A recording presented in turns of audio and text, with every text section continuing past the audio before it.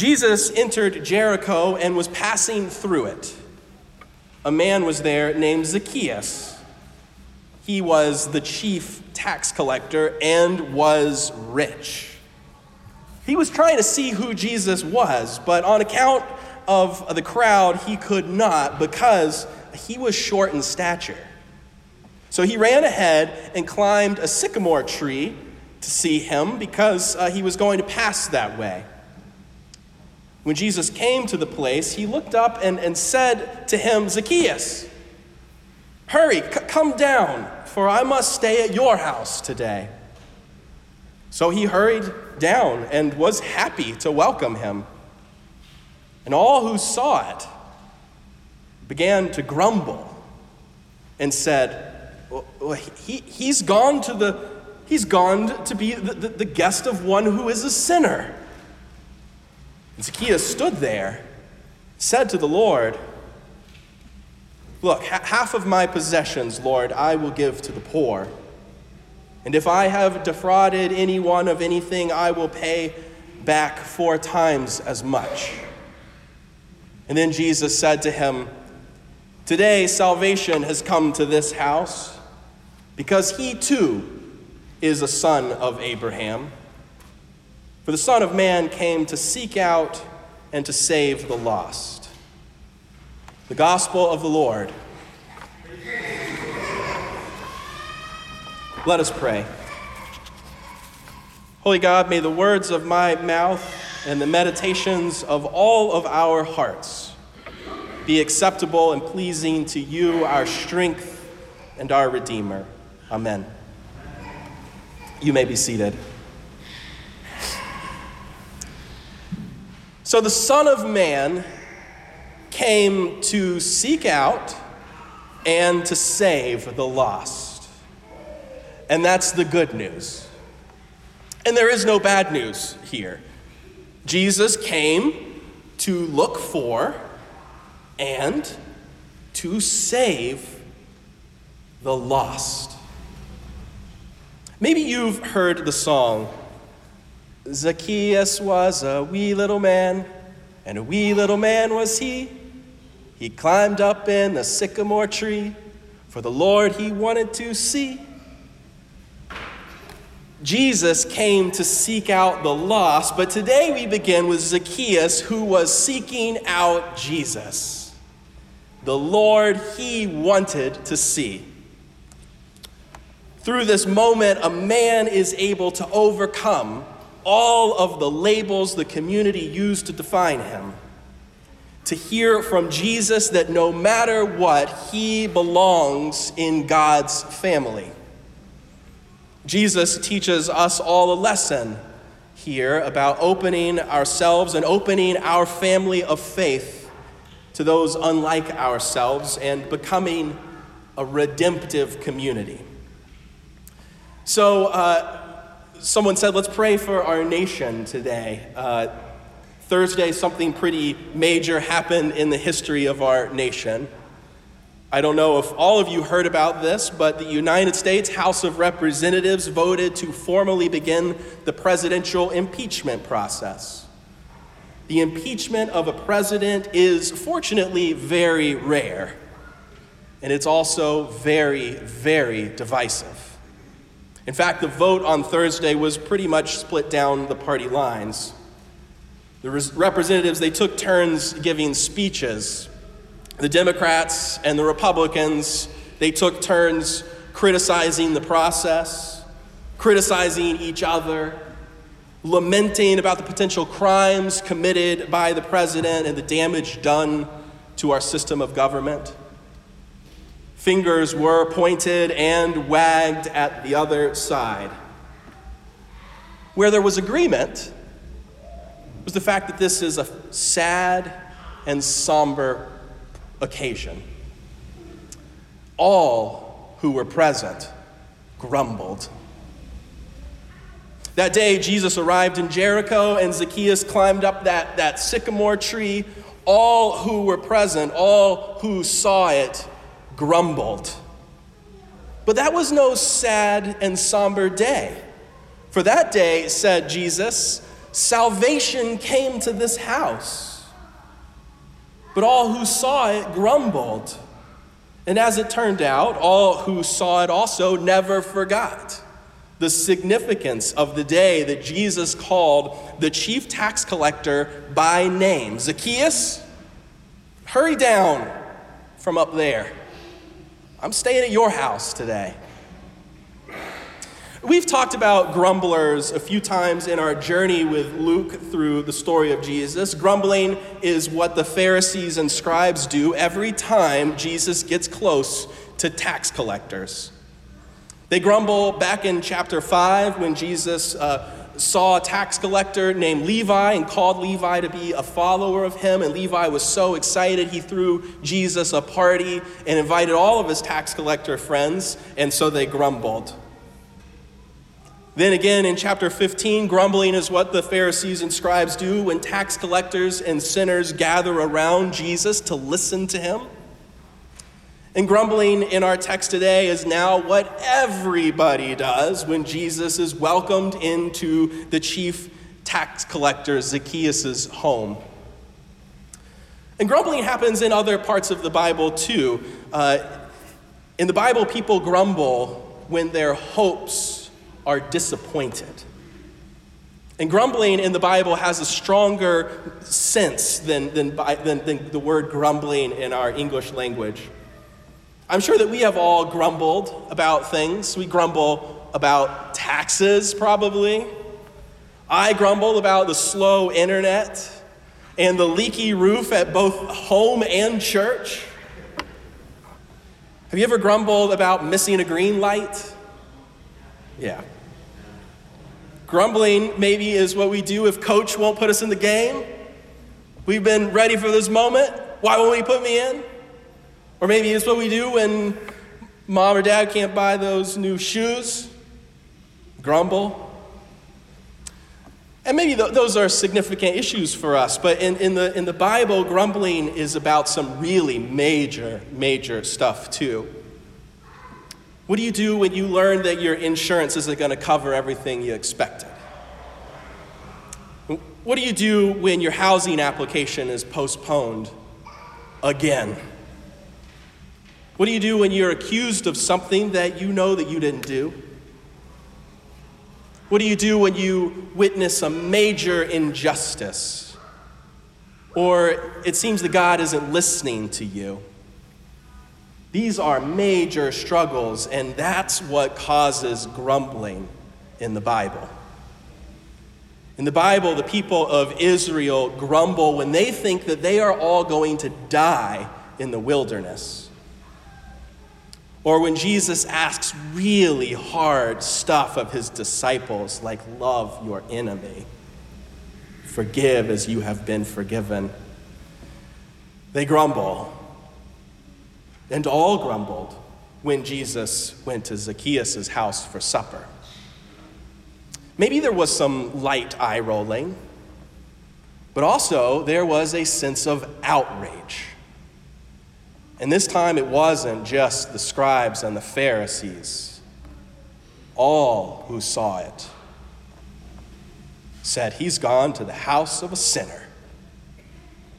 Now, we don't know too much about Zacchaeus, but there is obviously a major brokenness between him and his community. There was a collective outrage just because of Jesus' simple engagement with Zacchaeus. Which brings me to a very uncomfortable question. What could Jesus do that would cause you to grumble? To whom could Jesus show the kind of affection that he showed Zacchaeus that would cause you to be outraged? I've got a list. I'm sure we all do. Everything Luke tells us right away about Zacchaeus sets him up to be complicating. First, his name, Zacchaeus. It literally means clean and pure, clean and innocent. But then we learn that he was a powerful and wealthy person. But as the chief tax collector, he likely came by that power and wealth in morally shady ways. He worked for the Roman Empire. Rome commissioned him to collect payment from the citizens of his own community, and then he would pay the empire a fee. He'd have to shake down his neighbors to get at that fee, and then anything extra that he could shake out was his profit. He was rich, Luke tells us, which seems to suggest he was able to shake a lot out of his neighbors. So how clean and pure could Zacchaeus really be? How innocent is this man? But then we learn he's trying to see Jesus, which is a good sign. And then there is this detail about his stature. He was short. Tells us that people didn't only look down on Zacchaeus because of his profession, they looked down on him literally. And in that time, just like our own time, those who don't fit whatever the prescribed mold is of the day, whatever we deem worthy of accommodation, they face some significant barriers.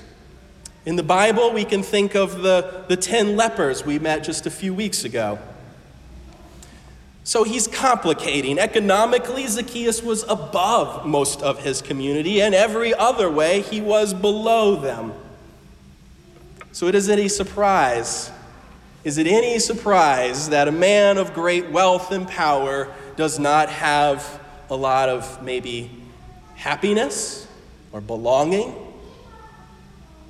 Zacchaeus is complicated that in some ways that matter the most to a person feeling like a person, he's been kept on the margins. And Jesus, we know, has a very special interest in those kinds of folks. Zacchaeus was also better off than most. So how much pity should we really have for a sad, rich man with all of his privilege? Complicated indeed. So enter Jesus. It is that, is it perhaps that Jesus sees marginalization and suffering where others can only see status and class and the conditions of one's life? Jesus knows the conditions of our hearts and the conditions of our lives. Jesus honors both of those things. We struggle at times to look past the surface, I think, if we're honest with ourselves. Jesus, however, knows the possibility of redemption where the community struggles to see past the labels, past the history, past our tribe. We've been following Jesus long enough to know, I think, that he is a universal Savior. And that means that no one of us is going to be completely comfortable with every type of person that Jesus shows a particular interest in, including Zacchaeus. Because Jesus came to seek out and save the lost, the community that he gathers around him is one in need of healing, of redemption. Jesus builds a redemptive community. He builds that redemptive community out of each of us. Just as God built all of creation out of dust. As we draw a circle around the perfect community with perhaps ourselves right in the middle of it, Jesus is quick to step outside of that circle and welcome those who we'd exclude, like a wealthy chief tax collector. Vertically challenged, socially scorned, perched in a tree of all places, looking down on our Lord. And Jesus calls Zacchaeus by name. He redeems him right in that moment with the sound of his voice. He redeems him in front of all of these onlookers. And at the sound of his name on Jesus' lips, it is clear that this child of God is pure and is innocent indeed. And so they grumble. Maybe they grumble because they know that Jesus is going to change Zacchaeus' heart. And that means that they are going to have to change their hearts too to make room for Zacchaeus. And who among us is interested in that kind of change? You know the story of Jonah in the Old Testament? So God gave Jonah this message to give to the people of Nineveh. But Jonah didn't want to be God's messenger to Nineveh because Jonah didn't like Nineveh. And the message that God wanted Jonah to tell the people of Nineveh is repent or God's going to destroy you. And Jonah was perfectly fine if God destroyed the people of Nineveh. So you may remember he tried to run away. He didn't get far because God sent a fish to swallow him and take him forcibly to share the good news with the people of Nineveh that a new way of life was possible in the community of God. And as it plays out, Jonah reluctantly shared the message, repent and God will save you. And the people heard the message and immediately they repented.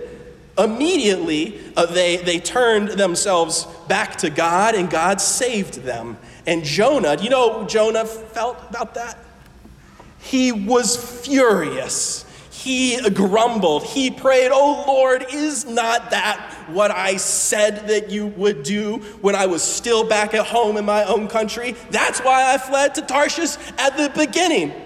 For I knew that you are gracious, a gracious God and merciful and slow to anger, abounding in steadfast love, and ready to relent from punishing." And so now Jonah says, "And now, O Lord, please take my life from me, for it is better for me to die than to live in this mess."